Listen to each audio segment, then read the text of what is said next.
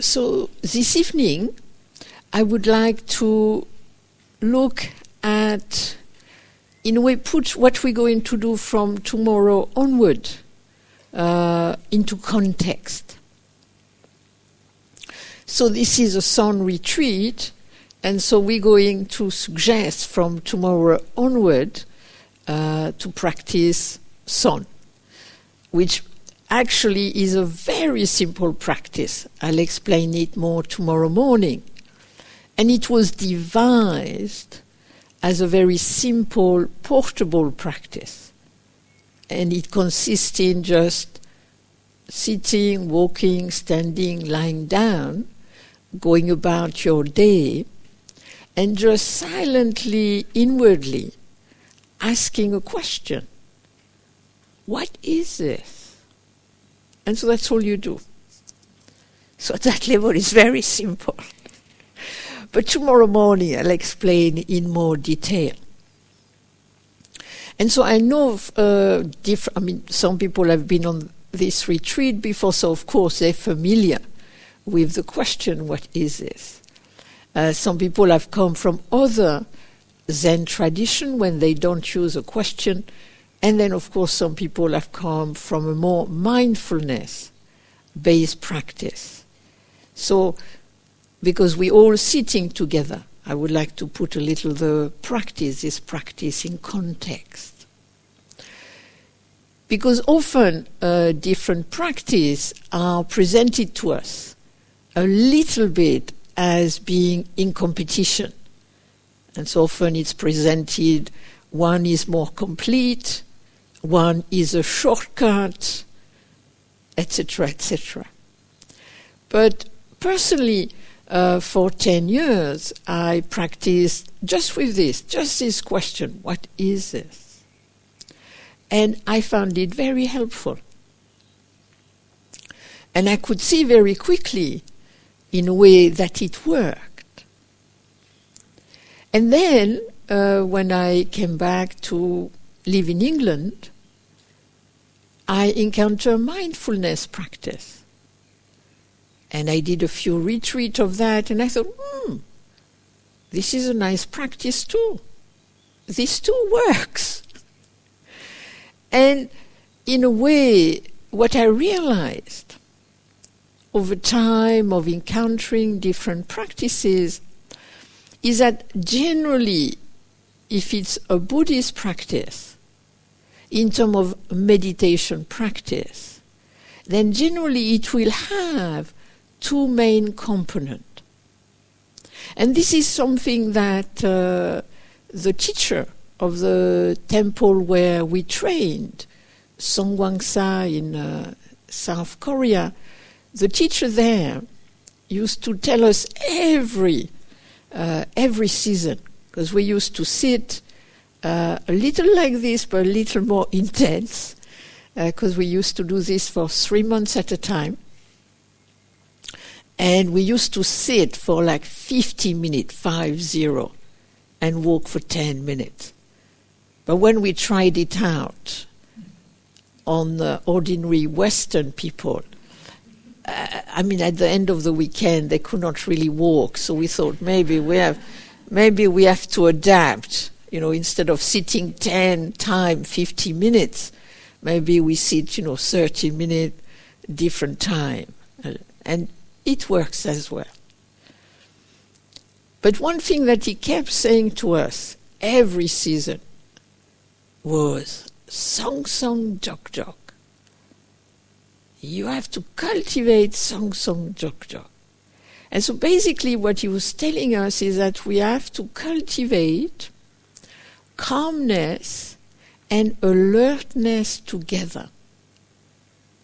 That in a way, when we cultivate meditation, on one side we cultivate what I would call nowadays anchoring, what other people might call concentration, might call focusing. You could say paying attention to a specific object. So there is a part of the practice where we use an object. that it be the breath, that it be the body, that it be the sound, that it be a question. And so in a way that object becomes like an anchor. And so often the idea, you see, often people think that the idea of the concentration is actually to develop a permanent concentrated state. I mean, some people can do that, but in order to do that, you really need very, very specific circumstances. But what we're trying to do within the framework of this retreat is that to some degree, we develop, we cultivate, we continue to hold a certain degree of concentration, focusing, paying attention. Nowadays I use the term anchoring because to be careful with the idea that when we sit in meditation, for example, the anchor, the object, has to be grasped at and we have to stick to it all the time. Because I presume today you've tried to be aware of the breath, the body, the sound, and you might have noticed you could not stick to them all the time. And I don't think that's the idea, actually. As much as we use the object as a means to anchor us in what is going on now, to bring us back, as Stephen was mentioning, to what is going on now in a multi-perspectival way. And so, in a way, the anchoring, why I use the term anchor, is to imagine that what we try to do when we pay attention, when we focus, when we anchor, it's a little bit like the anchor of a boat. You have an anchor which anchors a boat, but it does not mean the boat does not move. But it means the boat does not move too far and does not hurt other boats and doesn't get lost at sea. The boat is not immobile, but it is out of the danger zone. It's in the harmless zone, one could say. And so in a way that's what we do, that it be the breath, the sound, or the question. We come back to it. And I think it's very important to see that one of the main effects of the practice is actually this coming back. That's what time to time Stephen in the sitting would say, try to come back. Try to come back, not that we cannot think, because of course we're going to think. Especially on the first day of a retreat. We kind of, very much with what happened and what's going to happen when we leave the retreat. We kind of the first day. I personally was trying to really be here, but I was thinking of this scientific research.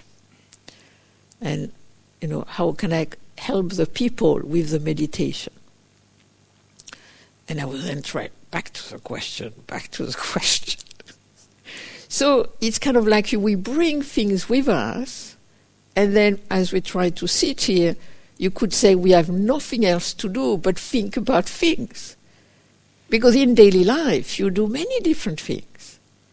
Here, the only thing left for us, especially if we sit on the cushion, is just to think. So that's what's going to happen.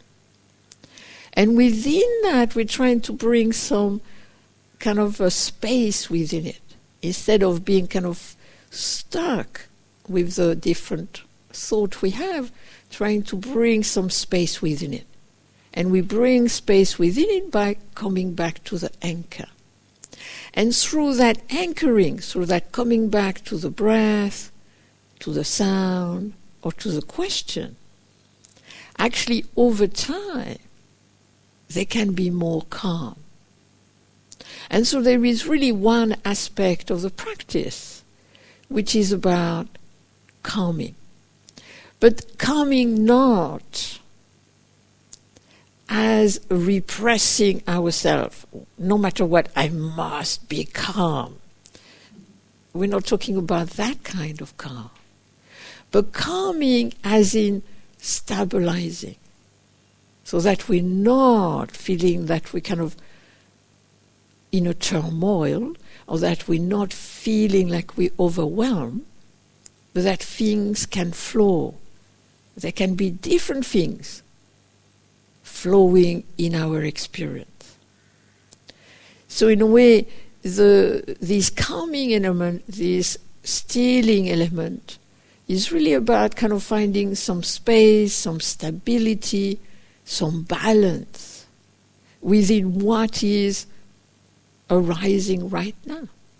It could be some thought, it could be some feeling, it could be some sensation, it could be some sound. I mean, at one point today, wasn't it interesting? We're sitting here, and then we heard this strange metallic sound moving from there to there to there. And at first I thought, is it in the garden? And I thought, no, it must be outside. We don't have such a machine here. And then, it was gone. And then a little later, you heard it coming back. But just, we're sitting here and just listening to the sound. And in a way, what do we do with the sound? Can we have the sound, be aware of the sound changing? And at the same time, sitting here, we have everybody else around it with this certain level of space, of calm, of stillness. So that's what this element of calm, of anchoring is about. And this is used in most meditation practice, Buddhist meditation practice, but other practice as well. This stabilizing, this calming element can you be used in reciting a name of a special person or object, in a mantra, using the breath, the sound, the question. And generally there is the same idea. We just come back, which creates a little bit of space, of stillness, of calm. And then there is a second element. And so the way different practices use anchoring is generally a little similar, this coming back. But the second element, this, as Master Kuzan used to say, song. So that's alertness, that bright. And this refers to the other part of the meditation which is as important, which is about looking deeply, questioning, exploring, experientially. In some practices it's reflecting experientially, depending which tradition you are in. And so this can be talked as vipassana. In the Korean song it will be talked about song, questioning. In other tradition it will be different things. This is done in quite a different ways. So in a more mindfulness practice you would be looking more at the impermanence, changing nature of what goes on. In terms of the Zen Son practice, it's really this questioning. Just in a way, using the question to really question. Then through that you have the alertness. Through that you have the brightness, you have the clarity. And so, whenever you look at Buddhist meditation, you can find these two elements. There will be an anchoring element, concentrating, focusing, paying attention element, coming back element, which generally will help us to develop calm and stillness. But there also will be another element which will help us to develop clarity, to develop alertness, to develop brightness, to also develop understanding, seeing things more clearly. So when we tomorrow going to start this practice of questioning, then actually again, we're going to do something a little similar than if we were doing mindfulness meditation, but again, in a different way, with a different method. And personally, as I'll mention tomorrow, I think they can actually combine together.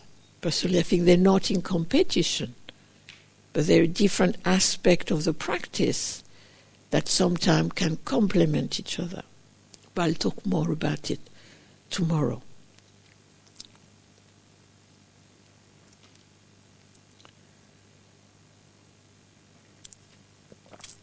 Then another thing I wanted to look at a little bit was to look at, in a way, there more kind of the wider framework of the sound practice. And so, at one level, if you look at the sound practice, or you're generally more familiar with Zen practice, you have lots of books about Zen, Zen flesh, Zen bones, and generally with Zen, you have koans, and generally you have weird encounters and master doing weird things.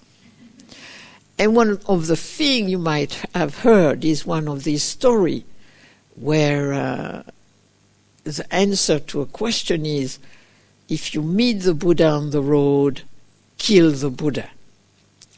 And if you're familiar with that, I kind of see it different places when I read stuff. And then you might think, here you have especially Stephen, who is known for his secular Buddhism, and here he's asking you to bow to what look like a statue there and a statue there, which is not very secular, is it?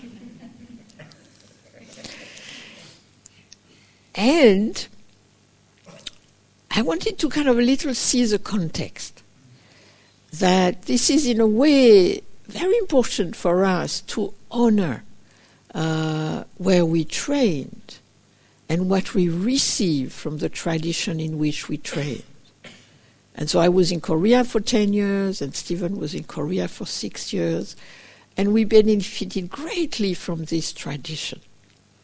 And within this tradition, of course, there is this slightly iconoclastic thing. But there is also the respect of the tradition, the respect of what it means to follow a path, to cultivate something together. And so in a way we kind of use the bowing as a means to connect with the tradition. I think we have to be a little careful when we talk about modern Buddhism or secular Buddhism or modern meditation, that actually we think we reinventing it or we inventing it all again. For whatever reason, recently we got a huge package when we arrived here. And actually it's a set of 8 books on Korean Buddhism and organized by the main Korean order, and all this translated in English. And so I kind of started to look at these books, kind of the huge books. And what is very interesting is 2 volumes are about the reformation of Korean Buddhism from 1830 to 1930, which was actually quite a dark time for Korean Buddhists, because there was different political thing, there was occupation, there was lots of things, and they really at their weak point. But even at their weak point, they were actually trying to reinvent themselves already. I think each tradition is reinventing itself all the time. So what we're doing is not when one talk about secular Buddhism or modern Buddhism, I don't think, we just staying in the tradition to reinvent itself again and again. But within these various reinvention, there is also a little, how can we have a little thread which talks a little about what's the basis? Why are we all here for? Because we come from many different angles, many different ideas. And so actually the bowing is a little bit of connecting to that thread. So that we do 3 bows. And so we bow to the Buddha, we bow to the Dharma, we bow to the Sangha. So we could see as bowing to the Buddha statue, but actually not. When we bow to our own Buddha nature, to our own potential. And this is something which is very specific about Son in a way, is this idea that we are a Buddha already. And the only thing we need to do is be it. But we know we're not Buddha-like all the time. So in a way, what is interesting when we do this bow, we're bowing to that potential, but we're also bowing to the fact that at times, yes, we can be bright, we can be clear, we can be compassionate, we can be wise. And so in a way, we could also see a retreat as helping us to dissolve some of the obstacles from us having that wisdom, having that compassion, having that clarity. But also recognizing the moment, acknowledging the moment where we are clear, we are compassionate, we are wise. And so in a way, we're also bowing to the experience of it. And we're also bowing to the potential of it. Then there is a Dharma. The Dharma can be the teaching. But the Dharma is very much the practice. The practice that we have to do ourselves. I think this is what is very special about meditation, is that nobody can do it for us. But it's also its advantage. I can do it all by myself. So this is really each of us, myself, Stephen, each of you. When you bow to the Dharma, you are basically taking refuge in your own practice, in the past practice you've done, in the practice you're going to do now. And then we have to be careful that we're not thinking of a perfect practice, of an ideal practice. I mean, at the moment you have 55 participants in this retreat. And sometimes I would say you have 110. You have the one actually existing.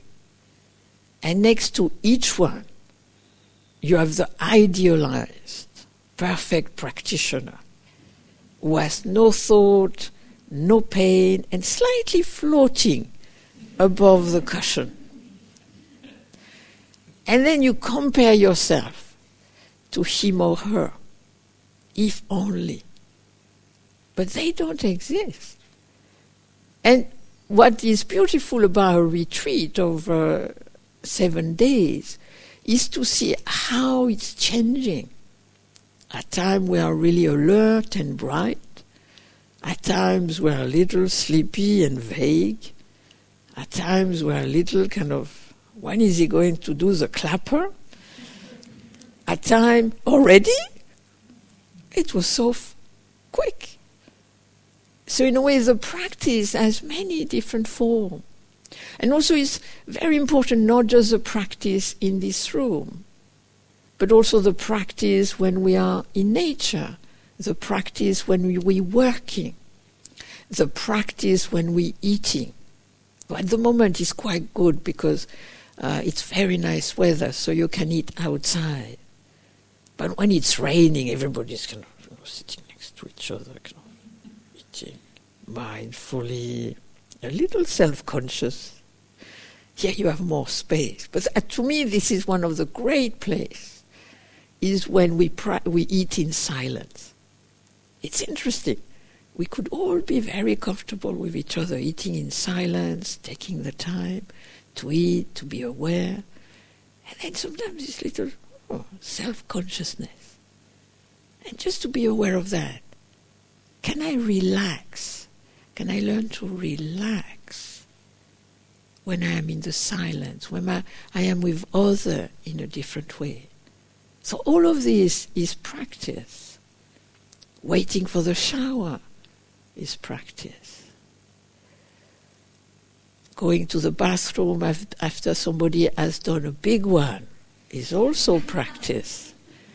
There are a lot of opportunity to practice. Working together, washing the dishes. This is also practice. So in a way, when we bow to the Dharma, we're bowing to all the different ways we can practice. And then we bow to the Sangha. We take refuge in the Sangha, and that is a community. Of course, some people can really benefit from sitting on their own. It's true, some people really benefit from that. But most people really benefit from sitting together, from practicing together. And there is something about that, of just the fact that we're all here together. And this, in a way, inspires us. In a way, each person is inspiring the other person. And some people think, wow, they sit, wow, amazing. And then somebody thinks, gosh, I'm feeling so sleepy, but this one, you feel, wow. It's kind of interesting how we also often assume the other one as a better practice. But it depends. And we're all in it together. And we're all, in a way, contributing to it. And so when we do that third bow, it's really taking refuge, bowing to the fact that we come together, that there is a shared interest in wisdom, in compassion, in clarity, in brightness. And so, in a way, when we do this little ritual, it's kind of like doing it through the body, to just taking the time to do this kind of thing we're not used to do. I remember long ago when I used to be the translator for Master Kuzan in America, long ago. And he would ask me to tell people they needed to bow to it 3 times before they could have a little interview chat with him. And I felt so awkward telling this American egalitarian people that, you need to bow 3 times to this little, guy. And they generally, okay, well, all right, we'll do it. But what he explained to me that it's not that he wanted them to bow to him, but he wanted them to take the time to move from being a busy person visiting this funny person to, okay, I'm going to bow 3 times and I'm going to shift speed. I'm going to shift direction. And so that's why he wanted these 3 bows. So when we do the bowing, it's a little like that too. That in the bowing we can, okay, let's just do it. Just do it. And that shift a little what we do at that moment, instead of being a little bit kind of lost in our thought and what we're going to do and how it's going to be. Because it's interesting how often we are a little tiny bit ahead of our time. I come to the meditation, I already know how it's going to be. Or I fear how it's going to be. I'm kind of a little ahead of myself. And then with the 3 bar, okay, let's just be here, just doing this, and then I sit. And then the sitting is whatever happened at that moment.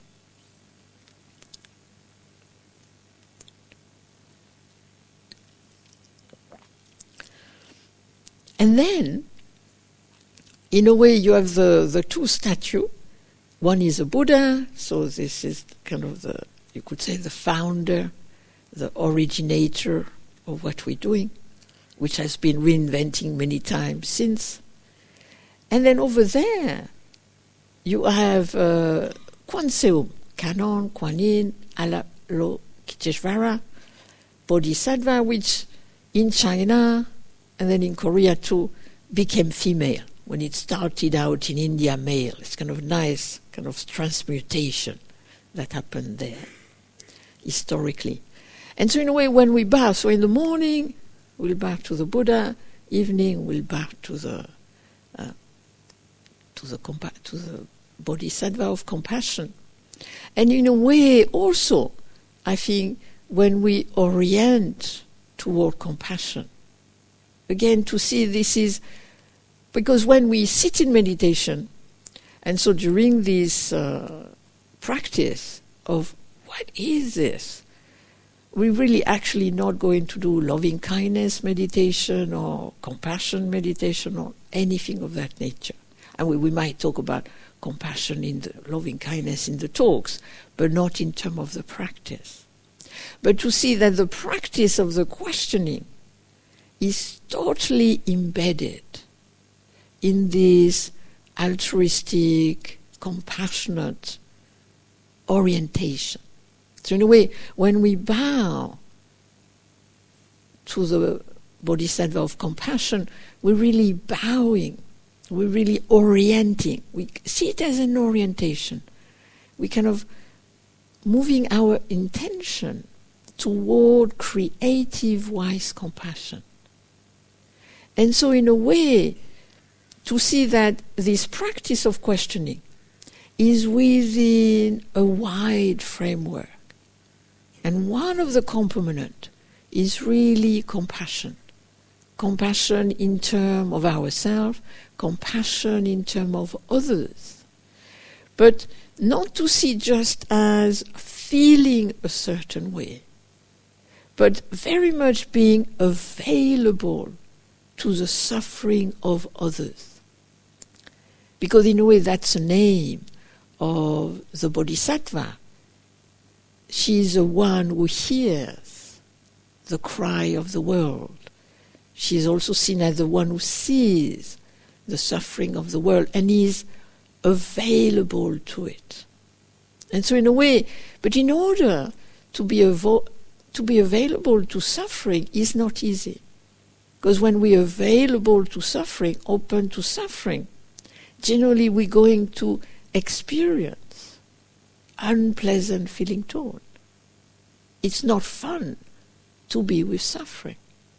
So in order to be with suffering, to bring that creativity, that wisdom, that compassion to suffering, we need to cultivate stability.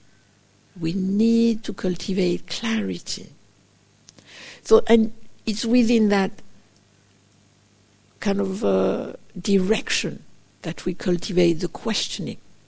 So we cultivate the questioning to develop the stability, to develop the clarity, which then will help us to really develop, manifest this creative, wise compassion. And this brings me back to the practice. That why do I say that I started to do this questioning in the monastery, and very quickly I saw it worked. Within 6 months I really saw it worked. But what was interesting to me, the way it worked, was that it made me more clear in a mindful way. And retrospectively, I realized that actually you can cultivate mindfulness directly as in cultivating mindfulness practice of the breath, of the body, of the sound, of the feeling tone, of the mental state, etc.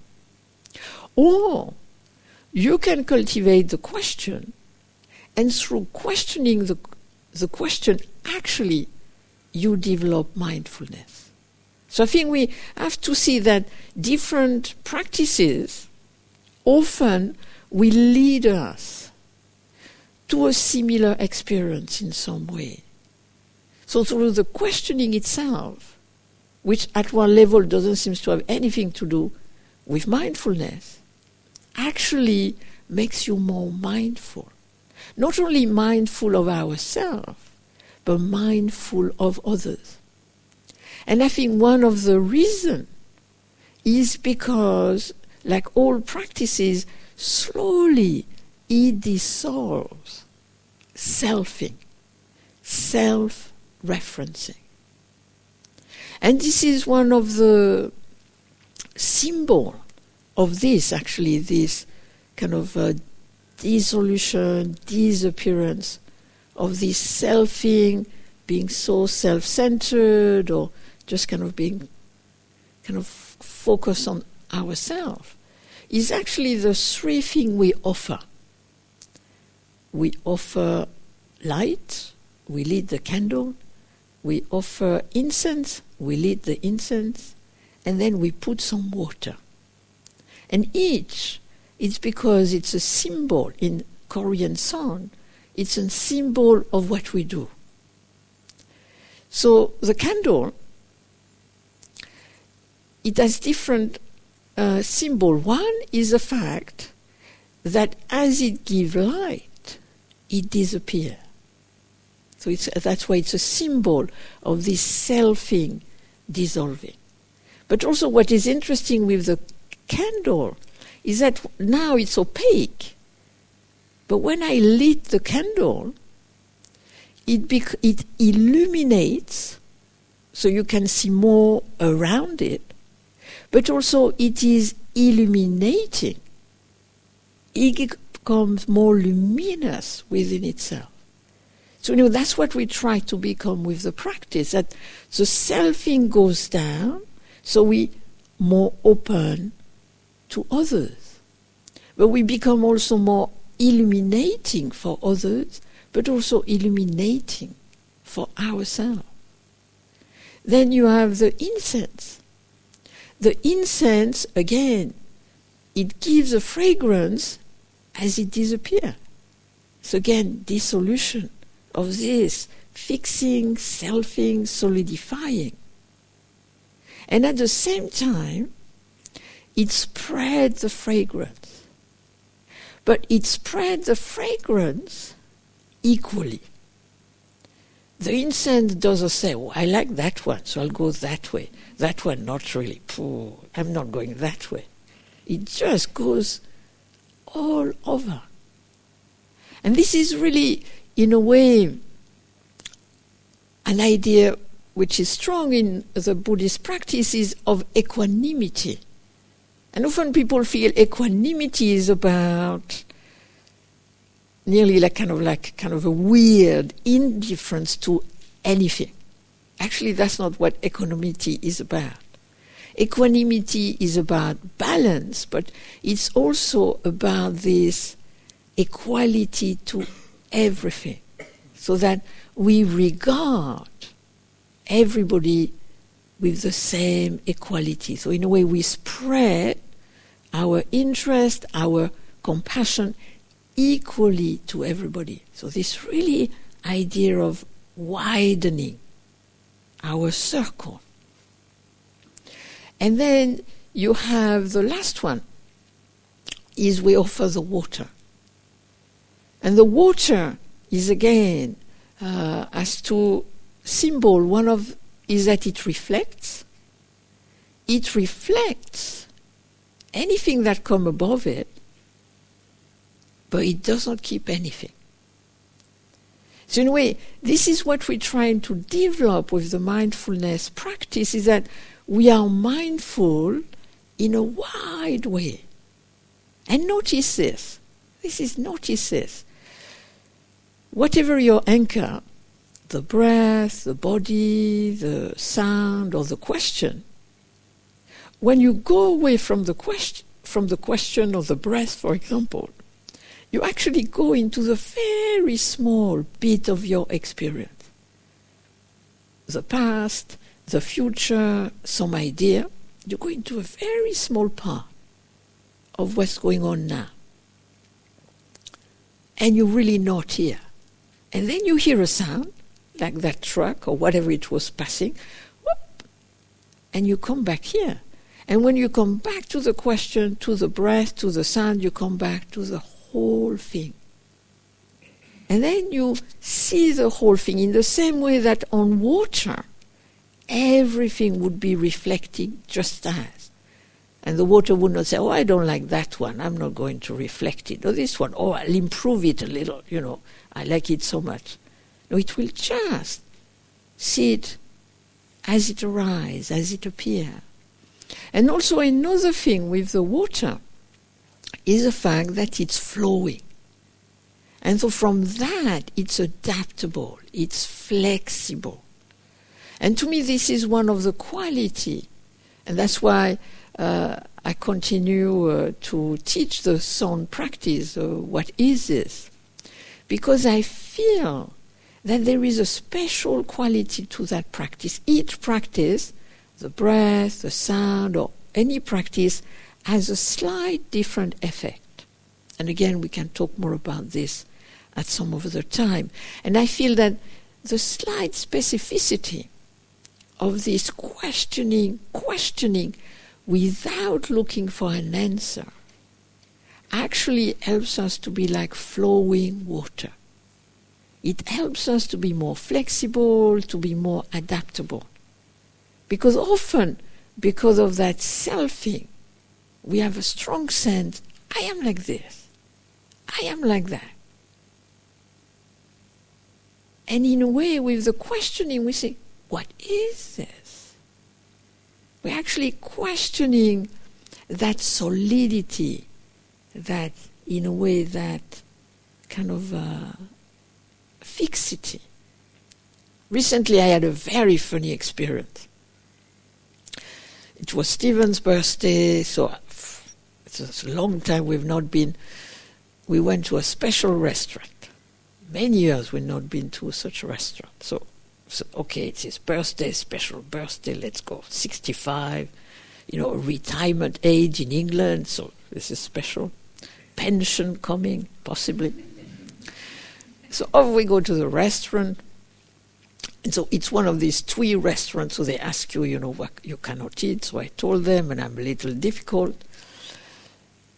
And then there was still something I could not eat, so they had to give me something else. And then something comes. And Stephen looks aghast. I look at it and I think, they brought this. And I had not eaten this, maybe for 55 years, out of ethics and different things. And then I thought, it's Stephen's birthday, the poor guy, let's eat this. There's not too much of it. So, I surprised myself because I was somebody who never, ever ate this stuff. And in our region, people eat this stuff as a delicacy all the time. And I thought, okay, come on, you can do it. So I did, so I surprised myself. For once, I could be a person who could eat this, even if I had not. So in a way, to me, the question is a little bit like that, kind of questioning. It's just like that. It's never going to change, but that actually you cannot, doesn't mean that I will eat this again, but that there can be some flexibility. There can be some choice. There can be some creativity. And I think very much that's what the practice is about.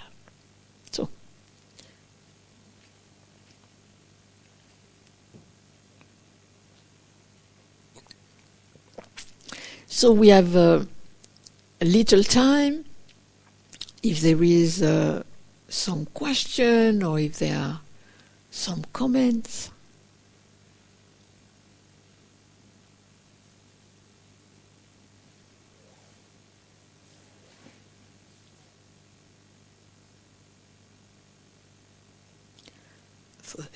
Yes? Okay, so you could not hear over there.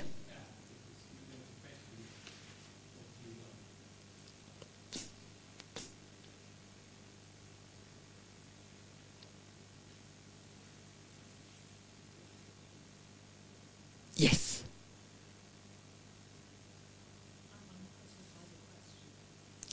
Good. So this is just to, in a way, so the question was that the person is puzzled about the question. And one could say this is the purpose of the exercise. But tomorrow, this will become really clear, because the instruction will be about the question, how to do it, and there are many different ways to do it, and really how to do this practice. So here I just wanted to bring the context within which that question is practiced and developed. And then tomorrow in the instruction we're going to get the step-by-step about how to do it. But the point of it is to be puzzled by it. Because really, it will become clear tomorrow, this is really a practice of questioning, and this is not a practice of answering. This is what is very special, I would say, about this question.